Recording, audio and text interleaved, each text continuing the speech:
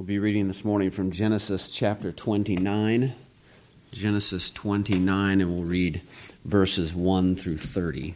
Hear the word of the Lord. So Jacob went on his journey and came to the land of the people of the east. And he looked and saw a well in the field, and behold, there were 3 flocks of sheep lying by it. For out of that well they watered the flocks. A large stone was on the well's mouth.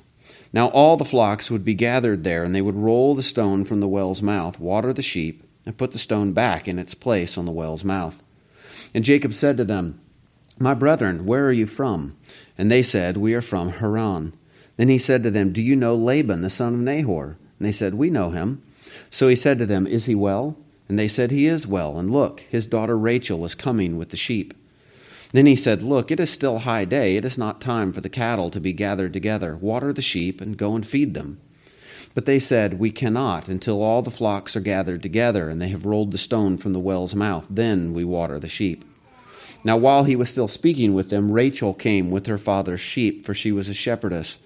And it came to pass, when Jacob saw Rachel, the daughter of Laban, his mother's brother, and the sheep of Laban, his mother's brother, that Jacob went near and rolled the stone from the well's mouth and watered the flock of Laban, his mother's brother. Then Jacob kissed Rachel and lifted up his voice and wept. And Jacob told Rachel that he was her father's relative, that he was Rebekah's son. So she ran and told her father. Then it came to pass, when Laban heard the report about Jacob, his sister's son, that he ran to meet him and embraced him and kissed him and brought him to his house. So he told Laban all these things. And Laban said to him, "Surely you are my bone and my flesh." And he stayed with him for a month. Then Laban said to Jacob, "Because you are my relative, should you therefore serve me for nothing? Tell me, what should your wages be?" Now Laban had 2 daughters. The name of the elder was Leah, and the name of the younger was Rachel. Leah's eyes were delicate, but Rachel was beautiful of form and appearance. Now Jacob loved Rachel. So he said, "I will serve you 7 years for Rachel, your younger daughter." And Laban said, "It is better that I give her to you than that I should give her to another man. Stay with me." So Jacob served 7 years for Rachel, and they seemed only a few days to him because of the love he had for her. Then Jacob said to Laban, "Give me my wife, for my days are fulfilled, that I may go into her." And Laban gathered together all the men of the place and made a feast. Now it came to pass in the evening that he took Leah his daughter and brought her to Jacob, and he went into her. And Laban gave his maid Zilpah to his daughter Leah as a maid. So it came to pass in the morning that, behold, it was Leah. And he said to Laban, "What is this that you have done to me? Was it not for Rachel that I served you? Why then have you deceived me?" And Laban said, "It must not be done so in our country to give the younger before the firstborn. Fulfill her week, and we will give you this one also for the service which you will serve me still another 7 years." Then Jacob did so and fulfilled her week. So he gave him his daughter Rachel as wife also. And Laban gave his maid Bilhah to his daughter Rachel as a maid. Then Jacob also went in to Rachel, and he also loved Rachel more than Leah. And he served with Laban still another 7 years. The grass withers and the flower fades, but the word of our God stands forever. You may be seated. Violence does, in truth, recoil upon the violent, and the schemer falls into the pit which he digs for another. That's Arthur Conan Doyle. That's actually a quote from The Adventures of Sherlock Holmes, number 8. And the reason that I quote that is to make the point that even outside of the Scriptures, the world loves the idea of what we call poetic justice. Every good story includes an element of poetic justice, right? The nerdy kid grows up, starts a company, gets wealthy, and the bully who used to torment him is forced to come and beg him for a job.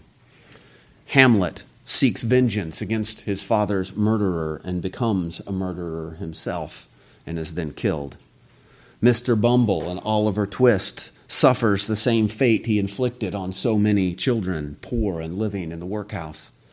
Saruman meets his end at the hands of Wormtongue after treating him with such contempt. And this sort of reversal is a pattern that we see in the Scriptures as well. Pharaoh ordained that all the male children of the Hebrews would be cast into the Nile River and drowned. He is later drowned in the Red Sea. Korah led a rebellion against Moses that caused a split and a division among the people. The Lord then splits the earth open and consumes Korah. Ahab had Naboth killed, and the dogs licked up his blood. Elijah the prophet is then sent to him to say, "Thus says the Lord, in the place where dogs licked the blood of Naboth, dogs shall lick your blood, even yours." And a chapter later, Ahab is killed in battle, and when they wash the chariot in which he died, the dogs come and lick up his blood. Haman built a gallows intending to hang Mordecai on it. But the king's sleepless night reverses their fortunes, and Haman is then hanged on his own gallows. The Bible is replete with stories such as these, with these sorts of poetic reversals. Truly, Eliphaz spoke to Job, saying, "Even as I have seen, those who plow iniquity and sow trouble reap the same." Solomon says the same thing in the Proverbs. His own iniquities entrap the wicked man, and he is caught in the cords of his sin. The world says that, and this is a quote, "Poetic justice is an example of how the universe balances out. If you do something bad, then it will come back to bite you in the end." Well, that sounds like what we know as the popular idea of karma. Yesterday, we all woke up to quite a bit of snow in our driveways, and I read one post on the Lapeer discussion group on Facebook of a man that had spent the night at his sister's house. And he woke up and went out to leave and found not only had all this snow fallen, but the snowplow had come by and pushed it all up behind his vehicle. And so he's out there with a shovel trying to dig out all this heavy snow. And another man comes walking down the street and starts helping him shovel it out. He finds out that man is the pastor at the church that he grew up in as a kid. And so he's thankful for the man's help. And he concludes his account with this rather strange sentence: "God bless this man. He's a great human, and I hope he has good karma for the rest of his life." Speaking of a pastor and using the language of God bless him, the blessing that he hopes for, doesn't pray for, he hopes for, is for good karma. For the universe, not God, to balance itself out by repaying this man for his kind deed. But as we saw this morning as CLA, all things are under the control of Almighty God. And so David tells us in the Psalms, it's not karma. It's not some impersonal balancing force in the universe, but rather it is the direct supervision of God as judge. The Lord is known by the judgment he executes. The wicked is snared in the work of his own hands. David even prays for this in Psalm 10. "The wicked in his pride persecutes the poor. Let them be caught in the plots which they have devised." Well, now that's all fine and good when it happens to the wicked, but it also happens in the life of believers. In the New Testament, we see the same sort of pattern, perhaps better termed poetic irony.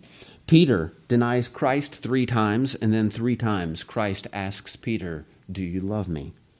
Saul, later known as the Apostle Paul, stood by and watched while Stephen was stoned in Acts 7. Later, the Jews at Lystra stoned Paul. Somehow Barnabas doesn't get caught up in the stoning, and he was right there with Paul. It's poetic irony.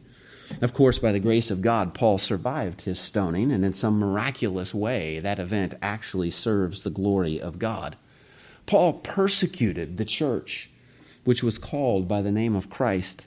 He caused much suffering, and so God tells him that he will preach the name of Christ to the nations and suffer much for the sake of Christ's name. So we see this pattern of poetic justice or poetic irony is there even in the lives of believers. And we see much the same thing happening in our text this morning in the life of Jacob. He has gone on a journey to find a wife. But the reason that he has undertaken this journey at this specific time is because Jacob had to flee from his brother Esau, who wanted to kill him because of his deception. He had bargained for the birthright, but then he had stolen the blessing by deception. The blessing was supposed to be his by the word of the Lord, but Jacob didn't wait for the Lord. He took matters into his own hands. He deceived his father, impersonated his brother, and got away with the blessing. It served God's plan, but it was sinful on Jacob's part. So he's forced to flee his brother's wrath, and his parents take this circumstance and this opportunity to try and get some good out of it by sending him to find a wife among his mother's relatives in Syria, Padan Aram, and the city of Haran. In chapter 28, we saw Jacob encounter God in a dream. He receives the blessing and the promises directly from God, and he responds there with worship and a vow of obedience. God has said that he would be with him wherever he goes. Well, this morning our text picks up with Jacob completing his journey. It says in verse 1, "So Jacob went on his journey and came to the land of the people of the east." And this reminds us that he has left the promised land in a sort of exile. Just as Abraham's servant left and went to find a wife for Isaac and came to a well, so too Jacob comes to a well outside of town. And this well is surrounded by a large field where the flocks could be gathered. Some commentators think it's the same well Abraham's servant came to. I don't think it is, because the descriptions are so radically different. This well has a large stone rolled over the mouth of it. The practice and the custom was that all of the flocks would be gathered in this field, and then the stone would be moved and the flocks would be watered. So Jacob begins to interact with the shepherds that are there, whose flocks have already been gathered, and he questions them as to where they're from, and he finds that he's reached his destination. They are from Haran, and they know his uncle Laban. In fact, they tell him that Laban's daughter, Rachel, is approaching even then with a flock. So Jacob responds in verse 7. Then he said, "Look, it's still high day. It's not time for the cattle to be gathered together. Water the sheep and go and feed them." It's almost as if Jacob is trying to get rid of these other shepherds. He wants to be there to greet his cousin in privacy. But they respond to him in verse 8, and they said, "We cannot until all the flocks are gathered together, and they have rolled the stone from the well's mouth. Then we water the sheep." Now, most commentators are of the opinion here that this stone was so large, it took the combined effort of all the shepherds to move it. And the text does say in verse 3 that it was a large stone. But it could be that it's just simply the custom that we don't remove the stone and water the sheep until everyone has gathered their flocks here, in order to make sure that the water is shared equally and no one is left out. So while Jacob talks to the shepherds about this, Rachel has approached with her flock. Now, while he was still speaking with them, Rachel came with her father's sheep, for she was a shepherdess. And it came to pass, when Jacob saw Rachel, the daughter of Laban, his mother's brother, and the sheep of Laban, his mother's brother, that Jacob went near and rolled the stone from the mouth's well and watered the flock of Laban, his mother's brother. Notice that 3 times it uses the phrase, Laban, his mother's brother. Jacob is very moved by the fact that he has come here at this exact time when Rachel is coming to water the flocks. Abraham's servant had arrived at a well just when Rebekah appeared. Now Jacob has arrived at a well just when Rachel appears. And Jacob appears to have been moved by this divine providence that has brought him there at just this time. He responds with action. He single-handedly moves the stone and waters Rachel's flock. Now, if it was in fact a massive stone, then this is a feat of supernatural strength that proves God's presence with Jacob. But even if it wasn't a large stone, and Jacob is only breaking the local custom, it shows his excitement, his enthusiasm at having been led there at exactly this time to encounter his relative. So Jacob then greets Rachel with a kiss and weeps for joy. This had to have made an impression on Rachel. Not that the kiss was inappropriate, it wasn't. It's just a form of greeting. But the stranger demonstrates his strength, his independence. He moves the stone. He greets her in this intimate way and then weeps emotionally. It's a strange sight. This stranger is strong and emotional and tender. Well, then he tells her who he is. And just as Rebekah had run to tell her family that Abraham's servant had come, so Rachel now runs to tell her father of Jacob's appearance. We've seen this sort of repetition before in the lives of the patriarchs, and we're seeing it again here in Jacob's life. Laban, when he hears the news, is excited, and so he runs to greet Jacob. He greets him with a kiss, and he brings him back to his home. Now, remember that Jacob is 77 years old at this point. Isaac and Rebekah were married for 20 years before the boys were born, which means it's been 97 years since Laban saw his sister. 97 years, almost 100 years since Rebekah left home. It's a joyful reunion. He's excited to meet his nephew, his sister's son. And notice what happens here in verse 13. And it came to pass when Laban heard the report about Jacob, his sister's son, that he ran to meet him and embraced him and kissed him and brought him to his house. So he told Laban all these things. All these things. What things? Probably the whole story. The birthright, the blessing, Esau's rage, Jacob's journey, his dream and blessing from God, his object of his journey to find a wife. Remember, he had come to find a wife from Laban's family. He's trying to convince Laban that he's good husband material. Look, I have the birthright. I have the blessing. God has spoken to me. I'd make a good husband for one of your daughters. So Laban welcomes him as family. And Jacob stays with him for a month, we're told. And during this month, Jacob is not idle. He's working. And so after a month of observing what a good laborer Jacob is, Laban offers to keep him on and to pay him. He says in verse 15, Then Laban said to Jacob, Because you are my relative, should you therefore serve me for nothing? Tell me, what should your wages be? Now here's where things get interesting. Laban has two daughters, Rachel, whom Jacob had met at the well, and her older sister, Leah. Verse 17 describes the two sisters to us. Leah's eyes were delicate, but Rachel was beautiful of form and appearance. Now, it's not clear what it means when it says that her eyes were delicate or tender.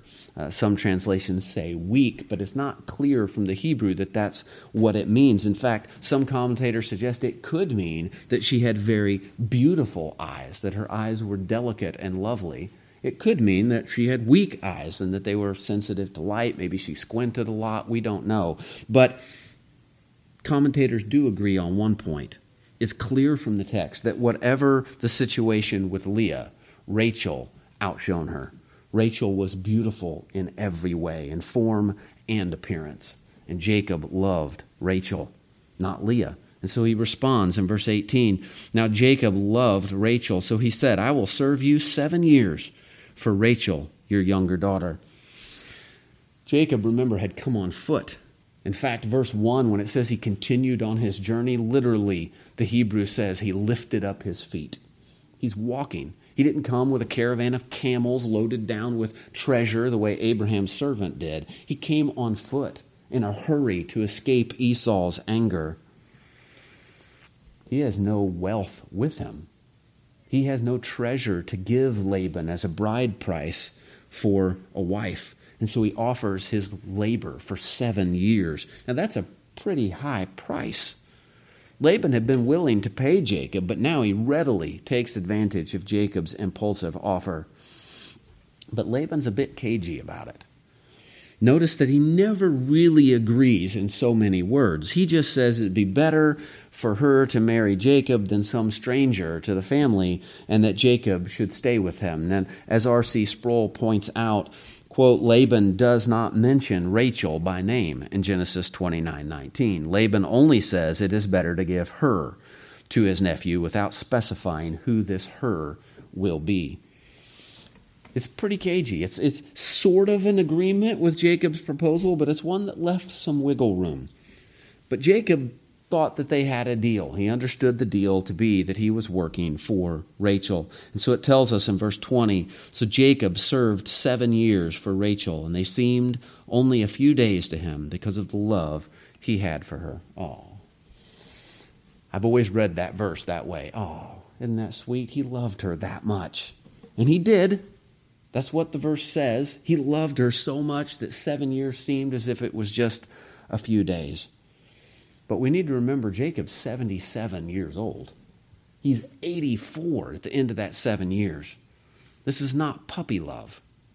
Jacob was a mature, responsible man, we've already seen. This love is likewise mature. It's not childish. And also notice the language that it says that those 7 years seemed but a few days. Now, where have we heard that phrase before?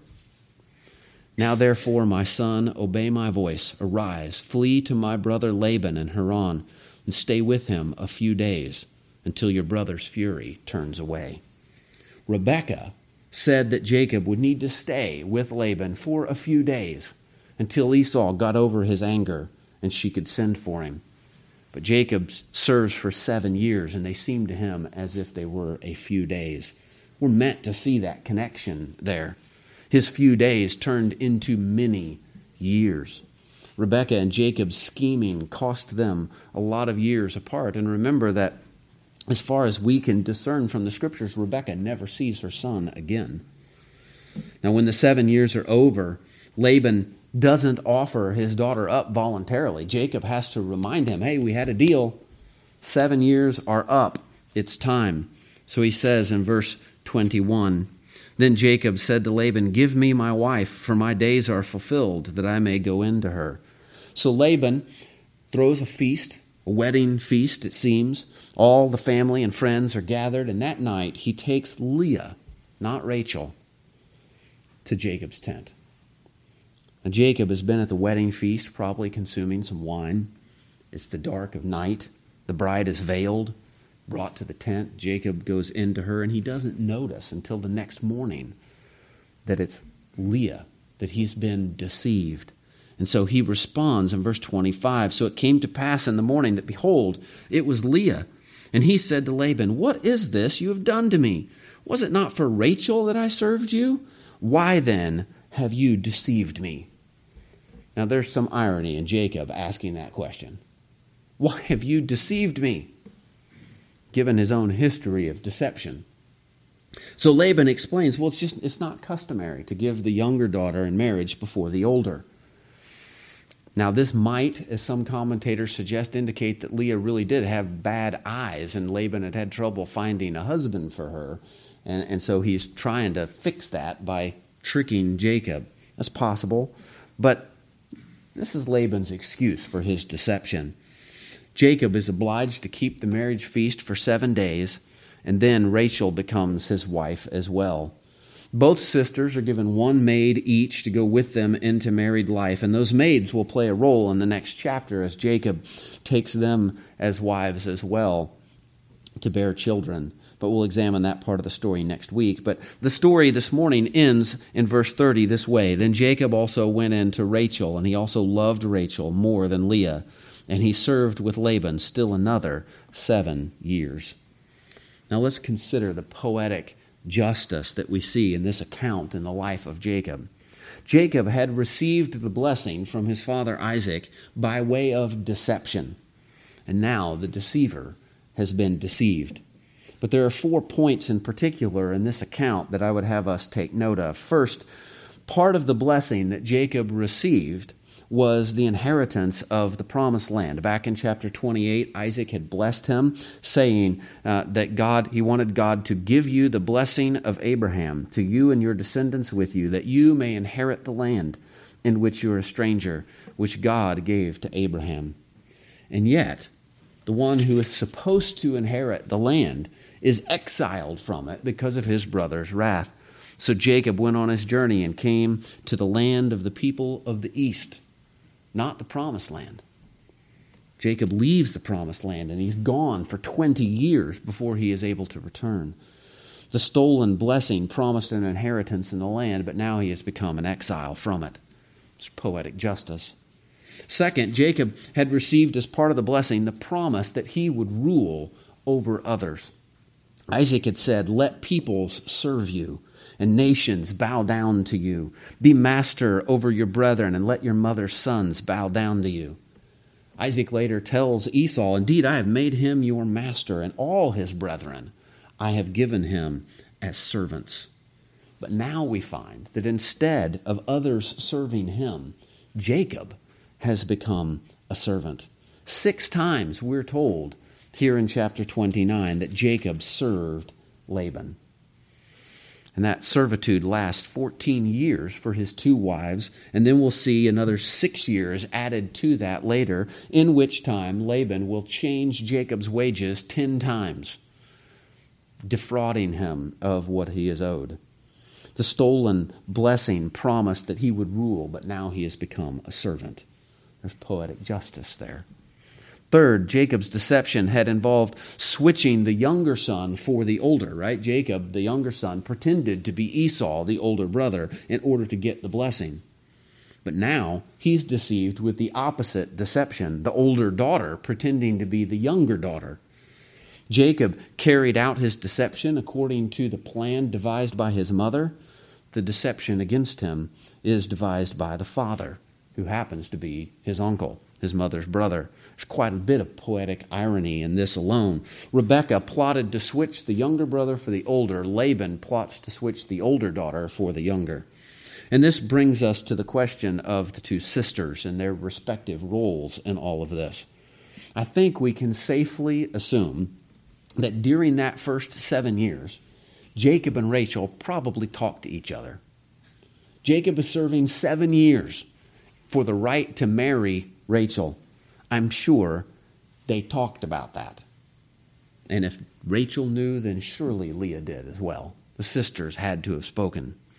So what happened the night of this wedding feast? I mean, Rachel probably went into this thinking it was her wedding feast. What did Leah know ahead of time? At what point did Rachel become aware that this wasn't going to go how she thought it was going to go? Did her father put her under house arrest in her tent so she couldn't spoil his plan? I doubt that Rachel would have willingly gone along with it. Would Leah? Maybe. Maybe not. I kind of doubt Leah was involved in planning it with her father, though she did play along to some extent, right? She doesn't speak up that night and tell Jacob that it's her and not Rachel. But that could be explained for a couple of reasons. Many commentators speculate that Leah secretly loved Jacob and was more than happy to swindle her sister out of her wedding day, but that seems like quite a bit of speculation to me. I think it can be explained a little more simply than that just by looking at some hints that are in the text. Laban did not treat his daughters well. Later in the book, we'll see that as Jacob begins to leave Laban, to go back to the promised land, he discusses his plan with his wives. Their father has changed his wages 10 times. He's not treating him with respect. God has told Jacob it's time to go home back to the promised land. And so he calls Rachel and Leah in and tells them that this is what the plan is. And here's their response. This is from chapter 31. Then Rachel and Leah answered and said to him, "Is there still any portion or inheritance for us in our father's house? Are we not considered strangers by him? For he has sold us and also completely consumed our money." Laban treated his own daughters like they were commodities to be bought and sold, as if they were slaves. He had not given them any dowry. He had just taken Jacob's years of service as a bride price. He had left them no inheritance, but had used up what should have been theirs. It's likely that given this sort of treatment, the sisters were compelled against their wishes in this matter of the marriage. Rachel was likely confined to her tent under guard, and Leah was probably compelled by threat from her father to go along with this plan. And in fear of her father and in hope probably to escape him, she does so. Now, that seems to me probably the best way to understand the situation. But either way, Jacob is deceived into marrying the wrong girl. He loved Rachel, and he's tricked into marrying her sister, Leah. This brings us to the fourth point of poetic justice in this account. Jacob had been portrayed as the more godly, the more mature, spiritually minded of the 2 brothers. Esau was immature, worldly. What do we know of Esau at this point? Esau had taken 2 wives of the Canaanites and then a third from among Ishmael's daughters, while Jacob had remained free. He had not gotten married. He had refused to engage in a polluted, corrupted marriage with a daughter of the Canaanites. But now, having been deceived into marriage with the wrong sister, Laban offers him this deal in verse 27, fulfill her week, and we will give you this one also for the service which you will serve me still another 7 years. Agree to another 7 years, and you can marry the woman you intended to marry, the woman that you love. And so he does. Matthew Henry comments and says, hereby Laban drew Jacob into sin and snare and disquiet of multiplying wives, which remains a blot in his reputation and will be so to the end of the world. Honest Jacob did not design it, but to have kept as true to Rachel as his father had done to Rebekah. He that had lived without a wife to the 84th year of his age could then have been very well contented with one. But he could not refuse Rachel, for he had espoused her. Still less could he refuse Leah, for he had married her. Therefore, Jacob must be content to take 2 wives. And so Jacob is led into polygamy. Worse still, he will take both the sisters' maids to his bed as well, outdoing even Esau in corrupting the marriage bed. That's poetic irony. And that's the end of our text. But we could continue looking at Jacob's life that we know is coming to see even more instances of poetic irony being played out. Esau went along with it, but Jacob was pretty mercenary when he purchased the birthright. I mean, a bowl of stew? Really? Laban has taken advantage of Jacob's love to get 14 years of service. But then in the next 6 years after that, he will change Jacob's wages 10 times because he's being mercenary, taking advantage. Poetic justice. Jacob's deception of Isaac, it involved, remember, covering his hands and the back of his neck with the skins of the young goats, the goats that he had killed so his mother could cook. Later, Jacob's own sons will deceive him by dipping Joseph's coat in the blood of a young goat. Jacob deceived Isaac by pretending to be his older brother Esau. He deceived his father concerning his father's favorite son. Jacob's own sons will deceive him concerning his favorite son, Joseph. There's a great deal of poetic justice and irony in Jacob's life. Matthew Henry again comments and says, it is easy to observe how Jacob was paid in his own coin. He had cheated his own father when he pretended to be Esau, and now his father-in-law cheated him. Herein, how unrighteous soever Laban was, the Lord was righteous. Even the righteous, if they take a false step, are sometimes thus recompensed on the earth. And that brings us to the main point of all this. God often uses the actions of others to cause us to see the exceeding sinfulness of our own actions. The poetic irony is that Jacob, the deceiver, is deceived. And when that happens, he ironically is indignant about it. When Laban makes his lame excuse, though, and it truly is a pretty lame excuse, the younger sister can't get married before the older one. I mean, if that was really true, Laban should have told Jacob that right at the beginning. He could have told him that at any point during that 7-year period, but he didn't. He didn't mention it until after the deception had been pulled off. He excused his sin by saying, I had no choice in the matter. Right? This is the custom, it's tradition, it's the way things have always been done. But it was an excuse. It must not be done so in our country to give the younger before the firstborn. Oh, really? Because that's exactly what Jacob had done. He had put the younger before the firstborn. At that moment, Jacob experiences his deception from the other side. His sin became very real to him because the same deception was committed against him. We don't mind when the unrighteous experience poetic justice and get caught in their own nets, but we don't like it when it happens to us. It causes us to look in the mirror and confront the ugliness of our own sin. And sometimes when we're forced to look in that mirror, we respond with anger. We don't like what we see. And so, like good hypocrites, we take out our anger on the mirror. We take it out on the person who's committed the sin against us that we ourselves are guilty of committing against others. Oftentimes, we react the strongest to sin in other people that we're guilty of committing ourselves. But God does this for our good. He shows us that mirror for our sanctification. He means it to humble us, to move us to repentance and Christian maturity.